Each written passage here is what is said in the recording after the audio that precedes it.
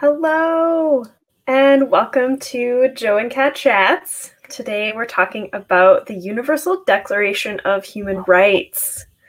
Oh my goodness. So we're recording this live. It's March 30th, 2021. We're on Facebook and YouTube at /JoeNiceDJ. And also find us on all socials at Joe and Kat Chats or on our personal pages at JoeNiceDJ and at CatWells22. We are also happy to be a part of Tastemakers Radio on Dash Radio. So listen to us every Wednesday at 11 a.m. Pacific, 2 p.m. Eastern. And as always, I'm excited to get into the topic today. But first, how are you, Joe? You know what, Kat? Today is another day in the life. We are doing what we need to be doing. Let me stop the executive production on this side of the screen here. A lot going on, a lot on my mind, a lot of things happening. Out to everybody that's in the chat right now. As you can see, I've got the George Floyd button that I bought at a local grocery store here, the Weaver Street Market in beautiful Carrboro, North Carolina. The Derek Chauvin trial has started this past week. George Floyd is not on trial. Let's make sure we remember that.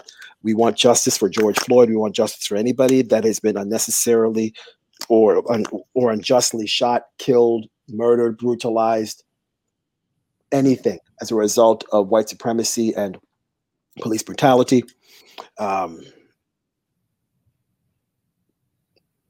Special dedication today to a dear friend of mine who just messaged me a couple of minutes ago. My guy, Dr. Albert, is not a doctor, but he's a dear friend of mine, dear brother of mine in Ljubljana, Slovenia. I hope he and I can chop it up together again soon. There's a whole lot of stories with me and Dr. Albert that we can tell, but that's going to be for the Patreon. That might even be for the Joe and Kat Chats After Dark series. Amazing. Yeah, which is not actually a thing, but yet. No, not yet. But it could be. It could be. It very well could be. Yeah, there you go. It very well could be. But other than that, everything else is cool as a fan. How are you? Yeah, that's great. I'm doing well. The sun is out here, which is kind of a novel thing after a long winter of gray skies. But so I'm feeling good. I've been thinking about those in Burma who are continuously experiencing police brutality. There was a crowd of protesters that were shot at, I think yesterday or late Sunday night, depending on time zone.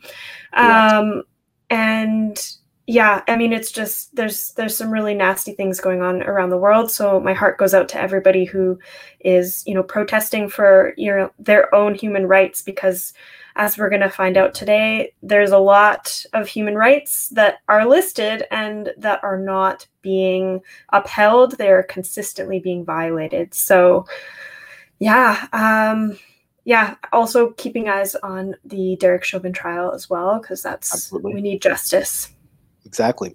And as I'm sure for those that are watching right now, out to all of you, you all see that I am wearing a black vest today for today's episode. It is important that we stand and support all of those who face any sort of white supremacy, who face any sort of inequality. We stand with those who need our support the most. As I'm sure many of you all know, I'm a strong and ardent supporter of the Yellow Vest movements, and not only the Yellow Vest, but the Black Vests in France. And we're going to see today, as you so eloquently said, Kat, we're going to see that the rights that the Yellow Vests and the Black Vests are fighting for are human rights. And there are certain people in positions of power that do not want those groups of people to have those rights. So we're going to talk about why those rights are being violated as per the Universal Declaration of Human Rights. And I'm looking forward to slicing and dicing and spending some time with the co-host with the most from most on the other coast. Amazing. Yeah. I mean, I can't even follow that. That's incredible. In true form, I guess we should start with some definitions. Yes. Because that's what we do here on Joe and Kat Chats. That's exactly what we do. And before we start with the definitions, I want to start with a quote to kind of set the mood and the tone for today's conversation. There is a French mathematician named René Descartes. And in his book, Discourse on the Method, there is a quote that he had from the book where he said, "I think, therefore I am." I think, therefore I am. And the understanding of that, and there's a Danish philosopher named Soren Kierkegaard that had his own take on I think, therefore I am. Part of the reason we're discussing human rights are rights that you get simply on the basis of being human. So Yes. if you think, you are, and you exist, and there are rights that people get simply on the basis of their own physical existence in this mass of gas and water and air and soil that we call Earth. So to go into the flow with definitions, human rights are basic rights and freedoms that everybody gets because they are in existence. And you get them from birth until death, or a phrase that I've used in the past, you get them from the womb until the tomb. Mm. Human rights, you get them simply on the basis of being a human being from womb to tomb, birth until death. Yeah, I mean, human rights are something that we're entitled to, a life of equality, dignity, respect, and a life free from discrimination as well. So, yeah, I mean, I think you can already kind of see where some of these things are being violated. I mean, in your own life and in the life around you. So, yeah, I think this is a really important thing to be talking about. Absolutely, absolutely. Out to Just JC, who's saying hi, Kat and Joe. Out to Ethan S. Moore saying thank you for having these conversations, Joe and Kat. We appreciate the support. Tell your friends, tell everybody, because we like having more people watch what we do. Now, we've already kind of described what the word human means. Now, the other part of that phrase is rights. What is a right? What is a right? A right is a legal, social, or ethical principle of freedom or entitlement.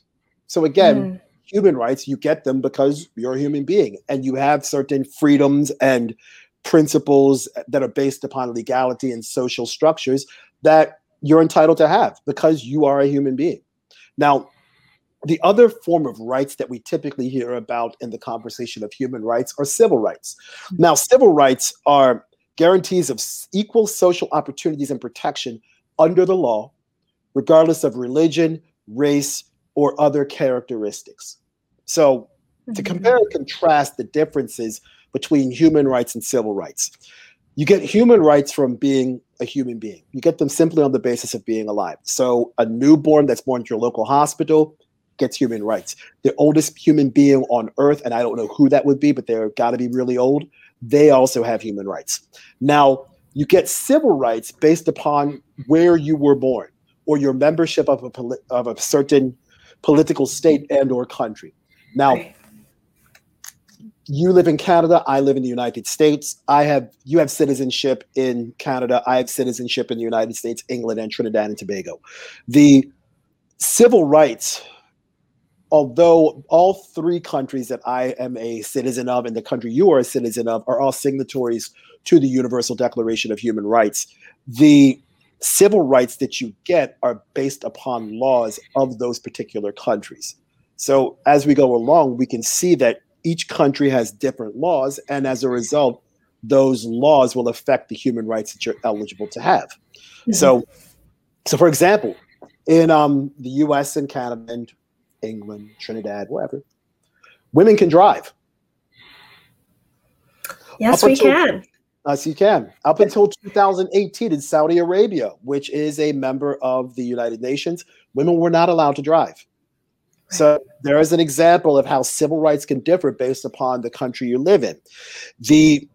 In the United States and Canada and all other 191 member states of the United Nations, women can vote. In the Vatican City, which is the smallest country in the world, which is also known as a microstate, women are not allowed to vote. In the USA and Canada, women can go to school. You can get an education. You've got a master's degree. Women can learn. In South Sudan, school for women is almost prohibited. 73% of young women and girls do not attend school. Now, laws change over time. So as a result, the country that you live in, the laws that you might have had a decade, 20 years, 50, 100 or 200 or 300 years ago might be different than the laws you have now. Take a look at voting in the United States. Someone that looked like me was not allowed to vote in 1869.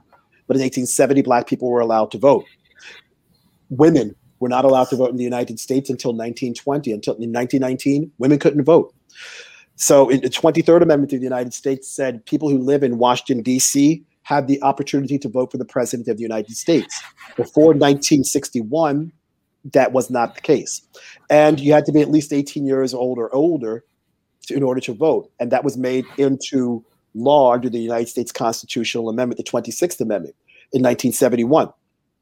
Before 1971, there was no specification as to how old you had to be. So you could try to vote if you were 16 years old, they could turn you away. So they set an age limit of at minimum of 18 years old or older. So again, to kind of go back to the whole situation with the laws changing, before the 14th Amendment, voting was really only for white men. Now, after the 14th Amendment, it was still really for white men and wealthy landowners. But under the law, it was allowed for everybody to vote, regardless of race. Mm-hmm. Yeah, and I think that's a really important point to bring up, because although there are some really blatant ways in which certain states, ignore or violate these human rights in sort of a civil rights or civil way, because they're all sort of in their own political state. But there's also like really nuanced ways in which these are being violated. And that's kind of one of them, because although we technically have the right to vote, I mean, there's lots of things that inhibit or, hinder folks from voting. For example, not having the day off to go vote, which privileges people who have job security and, positions that aren't precarious. There's all sorts of gerrymandering and things like that contribute that we've talked about in many of our episodes before. So there's these nuanced ways in which you can sort of see how human rights are being violated in sort of the colonial legacy of how our laws are created to have these civil sort of rules that we have to abide by. So, absolutely. Now, just so we have an idea, why exactly do we have human rights? Why do we have human rights? I mean, you would think that as human beings, we wouldn't necessarily need a set of rules for everybody to follow, because you would think that we would treat everybody like human beings. But there have been many instances in the past where people have not treated other people like human beings. And really the basis for the Universal Declaration of Human Rights came from World War II. And the atrocities that we saw with World War II, most specifically the Holocaust of 6 million Jewish people being killed in World War II. And after World War II, governments around the world decided to get together in an effort to have more international peace and harmony and to end conflict around the world. So in 1945, June of 1945, the United Nations was established. And I think it was established, if I'm not mistaken, in Geneva, Switzerland, or as the Swiss folks in the western part of Switzerland say, Genève. Genève.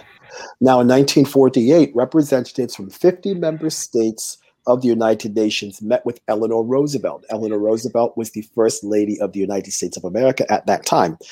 And what they did is they created a list of all the human rights that everybody should have around the world.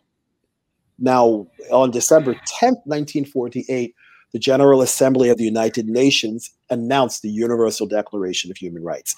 And these rights are the foundation of international human rights around the world, including the International Bill of Human Rights. Right. I mean, that's great in the sense that, like, this is not a new thing. We've had these human rights outlined for, 70 years or more, I guess, now.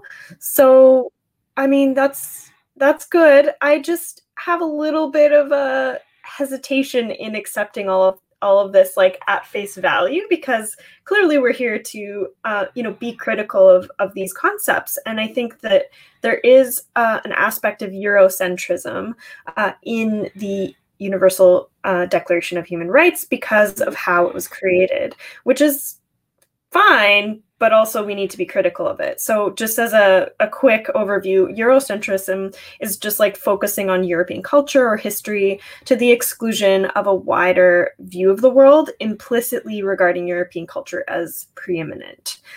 Just so everyone sort of understands that definition. But and that makes total sense, Kat. And that makes total sense given, number one, who was responsible for writing the Universal Declaration of Human Rights, and many of the other countries that were involved in the 50 member states that were the first cohort of the United Nations. Now, there's a quote from a speech that I want to read that Eleanor Roosevelt delivered at the 10th anniversary of the Universal Declaration of Human Rights. And the name of the speech is called "Where Do Human Rights Begin?" And I'm going to read you. It's a couple of sentences. It won't take long to read. Where Eleanor Roosevelt says, "Where, after all, do universal human rights begin? In small places close to home, so close and so small that they cannot be seen on any maps of the world. Yet they are the world of the individual person, the neighborhood he lives in, the school or college he attends, the factory, farm, or office where he works. Such are the places where every man, woman, and child seeks equal justice, equal opportunity, equal dignity without discrimination. Unless these rights have meaning there, they have little meaning anywhere. Without concerted citizen action to uphold them close to home, we shall look in vain for progress in the larger world." Yes. So with that, it's what she's basically saying is everybody, regardless of where you are, should have human rights. And it doesn't matter whether you're a man, woman, or child, doesn't matter what job you have, wherever you are, you should have human rights because you're a human being. Now, the Universal Declaration of Human Rights has 30 articles that include the right to asylum, free speech, and education. And there are other rights that are afforded in terms of political and social rights, like life, liberty, and the pursuit of happiness. Does that sound familiar?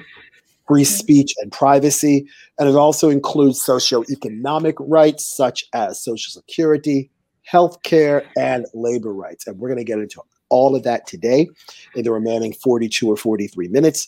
And as I stated earlier, and I'll make sure I mention this again, there are 192 member states of the United Nations.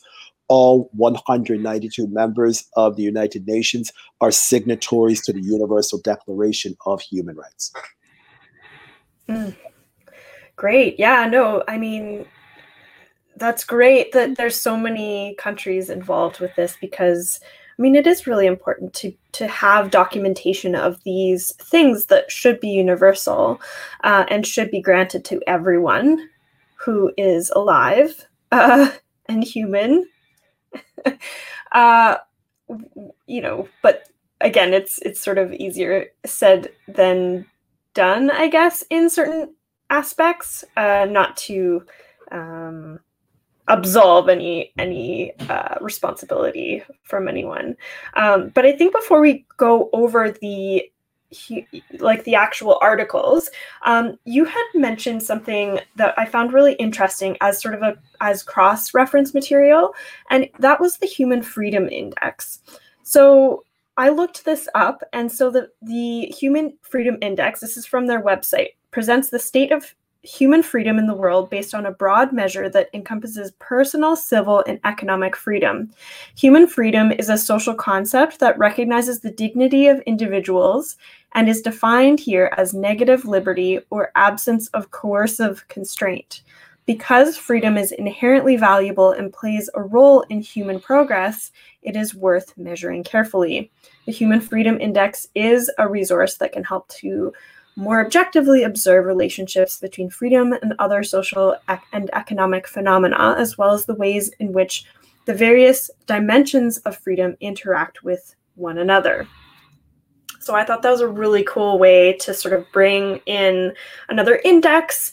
And you also mentioned the Human Development Index, which we talked about in one of our episodes. I think it was episode 17 of Joe and Cat Chats. Yep, it was the Capitalism and HDI Human Development Index episode. Absolutely. Yeah. Absolutely. And we actually mentioned two statistics in that episode. We mentioned the HDI, the Human Development Index, and we also mentioned, I guess, the inverse of that statistic, which is the fragile state score. And Right.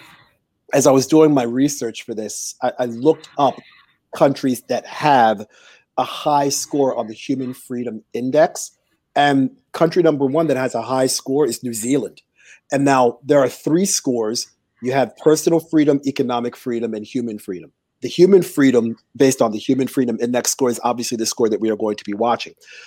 New Zealand is one. Switzerland is two. Other countries that are ranked high are Denmark, Australia, Canada, Ireland, Estonia, Germany, Sweden, Finland. Now, when you take a look at those scores, because again, they score high on the Human Freedom Index. There's a high probability, and again, you can take a look into this. There's a high probability, or really a strong correlation, between countries that have a high Human Freedom Index score and a high HDI. They will probably have low fragile state scores. So, for example, Switzerland has a high HDI. They have a low fragile state because their social systems are intact and they're not likely to have a complete collapse of their society anytime soon or if ever. And they have a high human freedom score. In contrast, countries that have high instability will have a low human index score and a low human freedom score. An example of that would be the Central African Republic. We spoke about them in not only the colonialism episode, but the capitalism and HDI episode. And the Central African Republic has a low human development index score.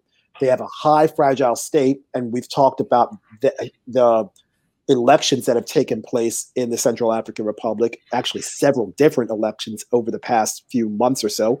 And they have a low human freedom score, among the lowest of the 162 countries that were ordinarily ranked in this setup. So again, just to make sure we have an understanding of this when we look at the data, there's a strong correlation between countries that have a high human development index and a low fragile state and a high human freedom score. In contrast, countries that have a low HDI will also have a high fragile state score and a low human freedom score. Yeah, for sure. And I think it's noteworthy and important to be mentioning this stuff because really, like, the statistics don't lie in the sense that these folks, I mean, of course, the measures of the indices are, can be challenged or criticized as anything should be. But it's important to really understand that, like, this declaration is just a piece of paper with a bunch of, like, 30 articles on it. When we're looking at real places, and in this case, political states, like countries with political borders, there's different ways in which these are being violated. And so I think it's just worth noting that the last few on the Human Freedom Index, the last few countries that rank the lowest are countries with, crises or war going on. So the last one is Syrian Arab Republic, Sudan, and Venezuela are the last three. Yemen is the fourth from last. So these places have conflict going on. They have a high amount of civil unrest. And in the case of Yemen, I mean, there's genocide happening to them by their neighbors, Saudi Arabia. So absolutely. So yeah, and that's a brilliant point, and thank you for mentioning that, because again, if we're going to look at the top of the table for the Human Freedom Index, we also must take a look at the bottom. So there's a complete contrast and complete transparency of the data that we're trying to interpret. And I know I said this in a previous conversation, I'll bring it up again. I had a statistics teacher tell me this in graduate school the first time around. He said, "Joe, numbers don't lie, people do." Numbers don't lie, people do. So we're going to get into how people lie when they say they're upholding human rights, but they're actually not. And again, there are 30 articles. There's a lot of them we can kind of go over and gloss over quickly. But what we're going to do now in the remaining 35 minutes or so. This might even be a two-part episode, given the breadth of how much we have to cover, is go over each of these articles. We won't read every single article word for word, but we'll give you a summary of the article. And then we'll give you examples of how my country or countries and your country and other countries around the world are violating these human rights on at minimum a contemporary basis, but we could even take it as far back as a slightly historical basis.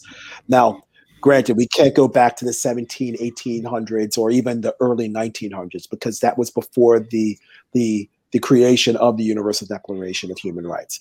But we can at minimum go back to, let's say, 1950, which would be 71 years ago. 71 years ago. So we have an idea of how far back we can go to show how many human rights have been violated for all of the countries that were actually countries back in, let's say, 1950.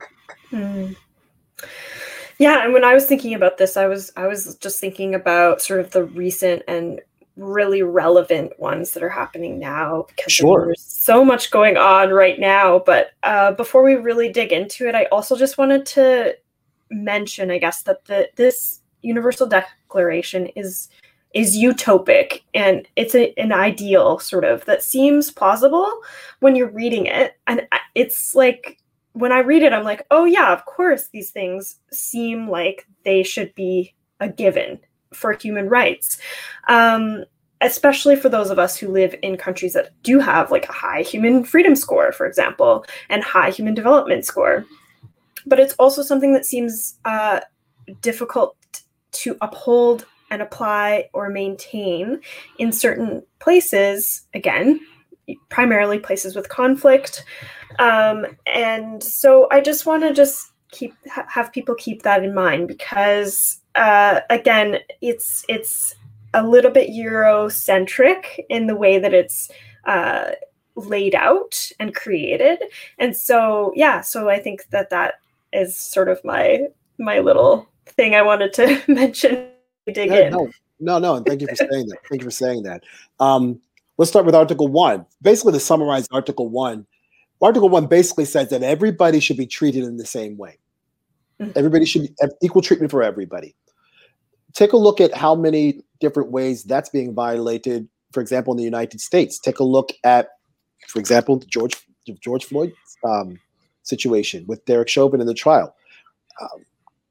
Take a look at Black people being murdered by white police officers. That's a perfect example of how people are not being treated in the same way. Take a look at, in the 1950s and into the 60s, segregation. Take a look at the school systems being segregated into the United States. So again, that's a clear examples of how human rights are being violated, not only historically, but currently. And I'm sure Canada has a similar situations.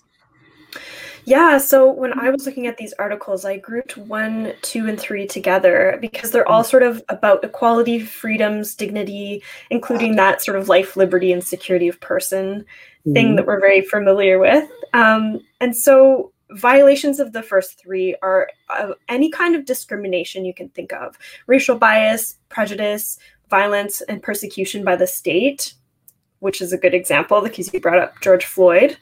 And the example that I really thought about when I was looking at these is the long-standing and structural genocide of Indigenous peoples through the colonial state and cultural upholding of white supremacy here in Canada and across the world, because this is not just a Canadian problem.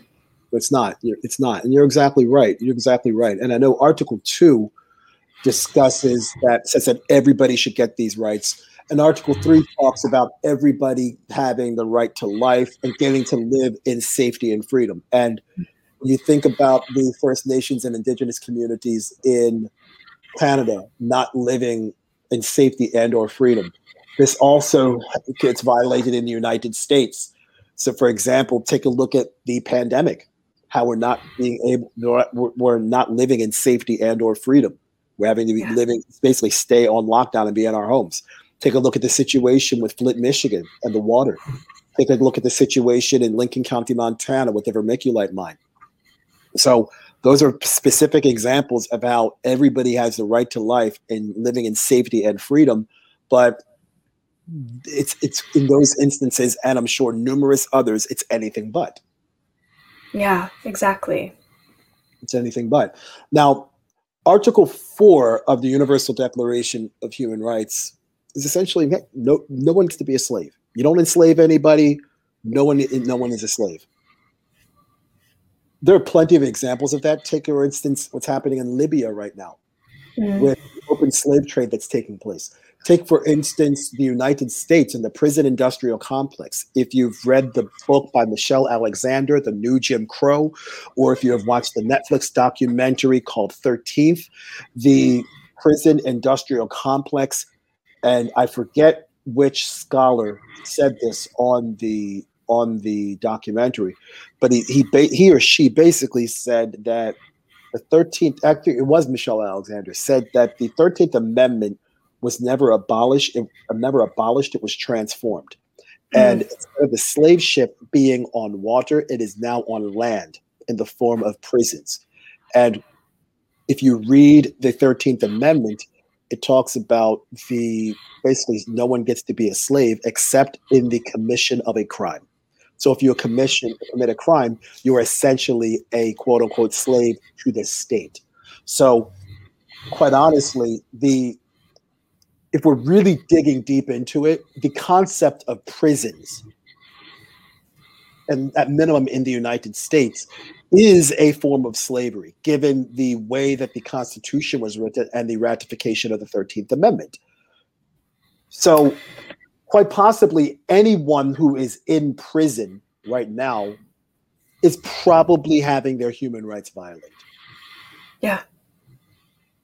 Yeah, I would absolutely say yes to that. They are. Prisoners are treated the worst out of anyone in our society, here in North America particularly. Yes. And I could actually say across the world. So yeah, when I was looking at the articles, I kind of grouped 4 to 11 together because they all kind of have to do with access to justice before the law and prohibits like slavery and torture, those kinds of things. So I thought that they went sort of well together. So, and most of these violations happen in war anyway. And so if there's conflict, I mean, I've mentioned it a few minutes ago too, like that it's just not a thing in war or conflict. But these things are also being violated, as you said so eloquently just now, like just all the time. They're consistently violated by governments because we have systems that create prisons. And so like human rights are just not a thing in prison. So I don't know if that's controversial or not for anyone listening, but yeah, let's talk about it.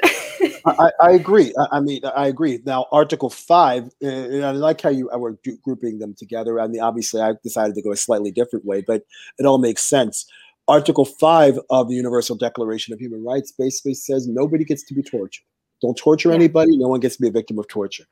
Think about how many ways the United States has violated that particular article. Look at Guantanamo Bay in Cuba and waterboarding. Look at the Middle East and many of the atrocities that the United States has committed against middle people in the Middle East, with various forms of torture, waterboarding, electric shock, electrocution, etc. Take a look at Canada and the RCMP and the numerous ways that First Nations people have been brutalized as a result of them being just Indigenous people. Getting beaten up and held in a police station against your will and not committing a crime, that is torture. That is a violation of people's human rights.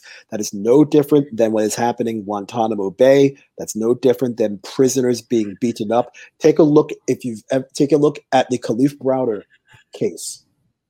Kalief Browder was arrested for a crime that he ended up not committing, and then he spent 3 years in jail at Rikers Island before he was able to have a trial. Then he had his trial. He ended up getting out of prison, and they ended up committing suicide shortly thereafter. And he was beaten up over and over and over again while behind bars at Rikers Island. That is torture. That is torture. Absolutely. And again, we talked about prisons and people being behind bars and their human rights not even being afforded to them and then eventually taken away, but being treated inhumanely. The simple inhumane treatment of somebody is a violation of human rights. Yeah. And someone that comes to mind as you describe that is someone we spoke about a couple of weeks ago in the Whistleblowers episode, and that's Chelsea Manning. She was put into solitary confinement for an extraordinarily long time for most of her imprisonment. And I mean, being a trans person, like, you already are experiencing higher than normal violence in your everyday life. And so in jail, in prison, it would be even worse. And she attempted suicide many times. And so, I mean, you know, like, torture is just... it should never be a thing, but it absolutely is. And it's usually excused, like I mentioned before, in war circumstances. But what about the kids in cages at the border? I mean, they're being held sometimes they're just in jail without any supplies. Some of them have bare feet. Remember when Texas was frozen? Children's feet were freezing because they didn't have shoes and they were not provided supplies. Yep. Couldn't have said it better. You're exactly right. You're exactly right. And speaking of another person that we talked about in the Whistleblowers episode, that his current treatment is tantamount to torture, and where this person is being imprisoned is none other than Julian Assange. He is currently imprisoned he is imprisoned in England at a prison called Belmarsh Prison, which is the worst of the worst in London, England. He is in a prison where they have not a section of the prison where they have not given him any blankets, nor have they given any sort of medical care. And there's loads of prisoners around him who supposedly have COVID-19. He is being held in a prison for crimes in another country that he can't be tried for. So the United States wants him to come back, to come over. They want to extradite him. England's like, we're not looking to do that. And the whole situation with Julian Assange, it's a complete sham. He has no business being in a prison, let alone being treated the way he has been treated behind bars in Belmarsh Prison, nor the way he was being treated while he was in the Ecuadorian embassy. Yeah. Yeah, absolutely. Where he spent several years. He may not necessarily have been waterboarded or flogged or shocked with electricity while he was in the Ecuadorian embassy. But if you take away his access to medical care, if you take away his access to walk outside and have any sort of exercise, if you held him without a trial, yeah, which is another human right that we will discuss, that is a violation of human rights. So we're going to get into more of these. We have about 20 minutes left. There's a lot more that we have to talk about. Obviously, the sand is filling up in the bottom of our hourglass, but there's always next week. There's always next week. There's always true. Next week. We can, and we're going to have more viewers next week, and we'll have more to talk about, because this is what we do on the greatest podcast in the history of podcasts, the Joe and Cat Chat series. Heck yes. Here we go.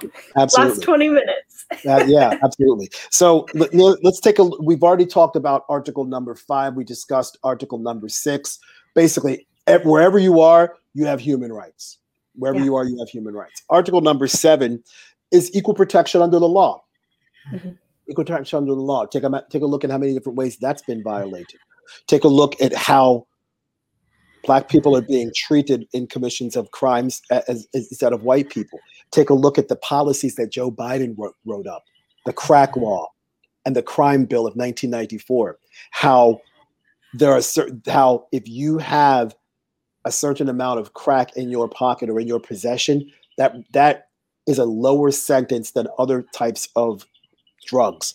And if you are a white person that carries these different types of drugs, you're less likely to have a harsher sentence than a black person. That is not equal protection under the law.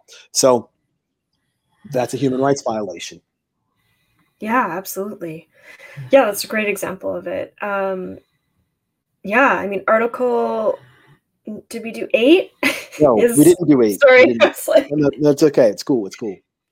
So Article 8 is everyone has the right to effective remedy by competent national tribunals for acts for violating fundamental rights granted to him by the Constitution or by law. Yep.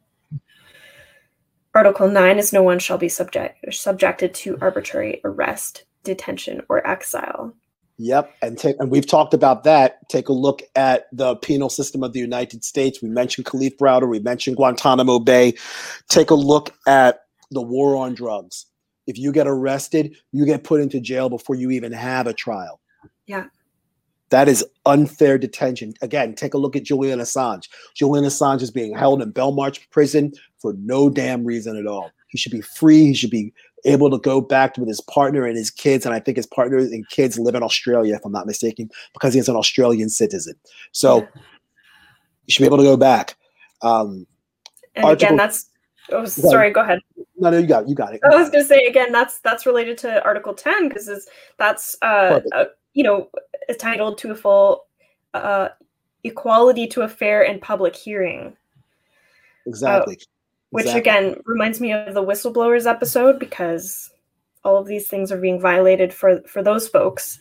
And also the Derek Chauvin trial that's happening right now as we speak, because we need to continue to pressure the Minneapolis government to maintain a fair trial, because so many of these trials with police officers that are white, that kill Black folks, end up getting off without any charges or assigned an arbitrary charge that has nothing to do with the murder that they actually inflicted. So we need to make sure that the Minneapolis government is being held accountable for this fair trial. And like you said at the top of the show, George Floyd is not on trial. Derek Chauvin is. Derek Chauvin is, exactly.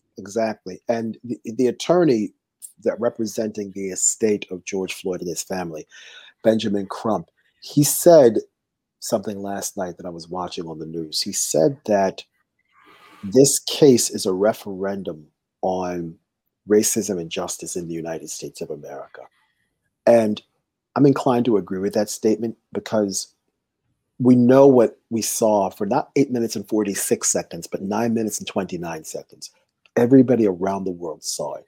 The reason we're doing a podcast is as an extension of what we saw for almost basically 9.5 minutes. And our eyes can't lie to us, and we can't be deceived by what we saw. And we can't unsee what we saw. You can't unring that bell. We can't, proverbially speaking, put the toothpaste back in the tube. Once it's out for everyone to see. And we know what we saw. Justice must be served. Justice must be served. And Article 11 goes hand in hand with Articles 10 and 9. Article 11, to summarize, is innocent until proven guilty. If a jurisdictional body says that you, Cat Wells, or me, Joe Nice, have committed a crime, okay, prove it. Prove that I did it. Prove that I committed this crime. I'm innocent until you can prove that I am guilty. And now the standards of guilt depend upon the type of criminal offense that has been committed, but there has to be some sort of proof. You just can't arbitrarily throw me in jail, because that's a violation of Article 9, and then not give me a fair trial to prove that I did or did not do what you are claiming that I did or did not do. So Articles 9, 10, and 11 are all showing, or quite honestly, exposing the flaws of not only the Canadian justice system, but realistically the United States justice system. Because how many Black people end up going to jail and just being there for no reason at all? Then not getting the right to a fair trial, or having to plead out because for fear of a justice system that is unfairly stacked against Black people, and then being charged with a crime, and then instead of proving your innocence, you admit to a lower level of guilt because you know the system is stacked against you. So in the hopes of hopefully getting out and living a life that you should be living, you accept a smaller sentence and accept a reasonable amount of smaller guilt, even though you know you did nothing wrong. But you can't necessarily prove it because the system is set up against you, so you can't prove your innocence. Yeah, and to go even further, I mean, a lot of job applications make you state whether you've ever been into prison. And, you know, once the system is stacked against you in that way, then, you know, it's a perpetual system that we're upholding of, you know, it's a system of poverty. It's a system of, you know, just structural ways in which racism is upheld, white supremacy is upheld, the patriarchy is upheld, all of the isms are upheld because, you know, when your laws are created in order to privilege white men, particularly, it's really hard to function as a society and as a culture in a different way than your laws are able to penalize people. And it seems like that's what we're talking about a lot in this episode, is just, you know, how do we punish people? Because these punishments are violations of human rights. And the way we do it is inhumane. I have nothing else to add to that, Kat. That's as brilliant as anything you've ever said in our previous 41 episodes. Thank you. I got nothing else to add to that because you're exactly right. You're spot on, as usual. You're welcome. Episode number 12 is summarizing is everybody has a right to privacy. There are loads of examples of that. Take, for instance, Joe Biden and the Counterterrorism Act of 1995, which went to Congress but was never voted on. And I know I've said this on numerous occasions.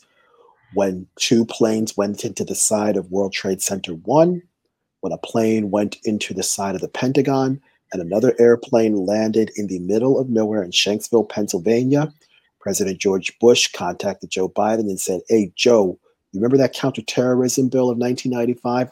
Let's remix it, change the name up, and add a couple of more piece pages to it, change the font so it's a little bit bigger from Times New Roman 10 to 12 because, you know, George Bush is old and might wear glasses and he needs to see the bigger print. And let's call it the Patriot Act. And take a look at how the Patriot Act violates all sorts of privacy laws. Take a look at big tech and what is happening with censorship right now. And many of the end user licensing agreements that you just scroll through and you click OK, but then you end up signing a lot of your rights away. User data, privacy. Take a look at Google and how they can track your every move. And take a look at what we talked about in the whistleblowers episode with that Israeli security firm NSO and how they tracked Jamal Khashoggi's phone, and Mohammed bin Salman paid NSO millions of dollars to track Jamal Khashoggi via his iPhone. And the second he went into the Turkish embassy, and I think it was in Istanbul, Turkey, his Mohammed bin Salman's security detail ended up finding Khashoggi, murdering him, and dismembering him, which is obviously violating his right to privacy, completely violating his right to privacy. And take a look at the censorship that is taking place right now with not only Fourth Estates, but the Fifth Estate. And I've explained the Fourth Estate is media. The Fifth Estates are blogs and social media and the internet. So right to privacy, Article 12. Article 13 is freedom of movement.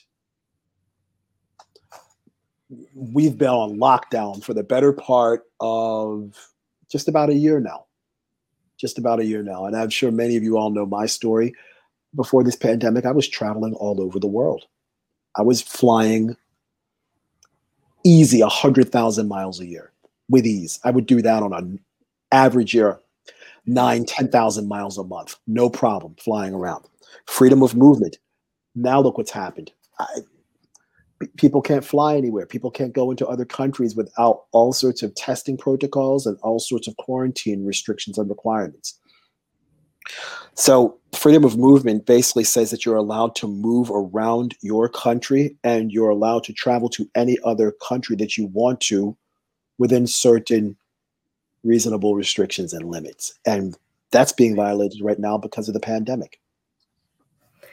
Yeah, I mean, when I think about freedom of movement too, I just think about like, the ability to move around your own community too. I mean, it's expensive to have a car. It's expensive to purchase public transit passes for places that make you purchase them. And yeah, I mean, there's violations for movement in your own community. I mean, jaywalking, for example, you can get a ticket for that. And so, yeah, so like there's a lot of ways that these human rights are being violated that are so pervasive that we barely even think about them sometimes, because like I jaywalk constantly, but like I will look around to make sure there isn't a bylaw officer before I do it. Of course.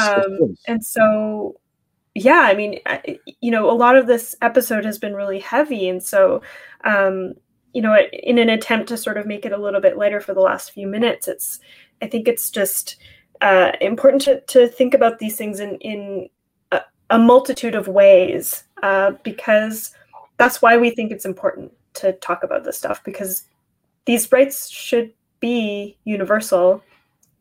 They should be given to all of us just for existing, but they're not. They're not. And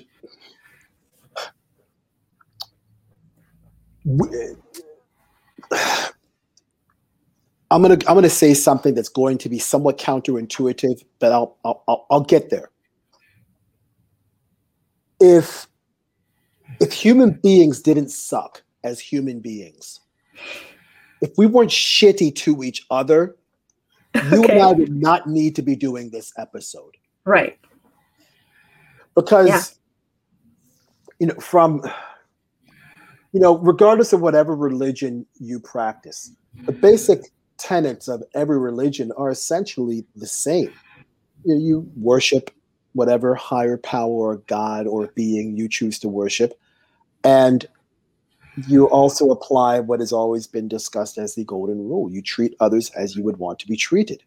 Would you want to be tortured? No. So you don't torture somebody else. Would you want to be enslaved? No. So you don't enslave anybody else. This is just, common sense shit. Yeah. But as I think the French philosopher Voltaire once said, common sense is not so common. And quite honestly, common sense doesn't necessarily apply when you have one group of people that commits genocide or a Holocaust against another group of people. Yes. So as a result, the ability for human beings to treat other people inhumanely, and in an attempt to make sure that we have something written down so other human beings don't treat other human beings inhumanely, is the reason we have the Universal Declaration of Human Rights. But if we just got back to treating people like human beings, we wouldn't need to have this document. But because human beings have done, quite honestly, some fucked up shit for a lot of years to a lot of different people, we needed this. Yeah. So that's why we have it. Yeah, and I think it's we could talk about this for ages, and I think we have talked about this in so many of our previous episodes, because it really comes down to we're talking about world issues, we're talking about systemic issues, and these are all sort of things that are being violated in this Declaration of Human Rights. And so I mean, hopefully folks enjoy listening to us break these things down because we think it's really important. Yes, but I guess we should get to the last two for this week, and then we can finish the last half of the declaration next week. Absolutely. Now, not episode 15, my gosh. Article, yes, I know. I'm already thinking next week. Article 15 says that everybody has a right to a nationality. No one gets to be stateless. Article 15 says we all have the right to be a citizen of a country, and nobody, without any sort of good reason, should prevent us from being a citizen of another country if we want to. Lucky for me, I have citizenship in 3 countries, and none of the 3 countries that I have citizenship in have said, hey, Joe, because you're a British citizen, you can't be a U.S. citizen. Or because, Joe, you're a Trinidadian and Tobago citizen, you can't be a U.S. citizen because we won't let you do that. Now, there are some countries that don't adhere to citizenship based upon a principle called reciprocity. So, for example, if you're from Norway, it's basically impossible to be anything but a Norwegian citizen. Now, you can travel to other countries, you can go other places, but in terms of having multiple nationalities in certain countries, other countries won't let you do that because their laws are set up in that way. Singapore is another one of these countries where they frown upon having multiple nationalities. So if you are a Singaporean citizen, that's it. And you have to renounce all other nationalities or citizenships as a result of having the benefit of being a Singaporean citizen. Now, we unfortunately skipped over one of the articles, which is Article 14. I'm just now looking at this. Wait a minute, hold on. We went from 13 to 15. There's a number in between. And Article 14 says that everybody has the right for a safe space to live. If you're in danger, you have the right to go to another country to seek protection. Take a look we did an entire episode devoted to that called the refugee crisis. We covered that. And we talked about the different forms of persecution that qualifies an individual to become a refugee. We talked about the differences between a refugee and an asylum seeker and how essentially they are similar in nature, except with a refugee, you don't have a choice of which country you choose. You have to repatriate to. An asylum seeker, or the correct term, an asylee, is already in the country he or she wishes to repatriate to, and then ask for permission to stay in that particular nation and or country or state. So we have a right to a safe place to live. Take a look at that, how that's being violated. Kat, you talked about this in the beginning of the episode. Look at the kids at the border. Yeah, that's exactly the point I was just thinking about. I think Article 13 and 14 are sort of similar in this, or can be talked about in the same breath with this one, because freedom of movement and, right to asylum is exactly what's being violated with the kids in the fucking cages at the border. I don't care what Biden's calling it, he's still doing it.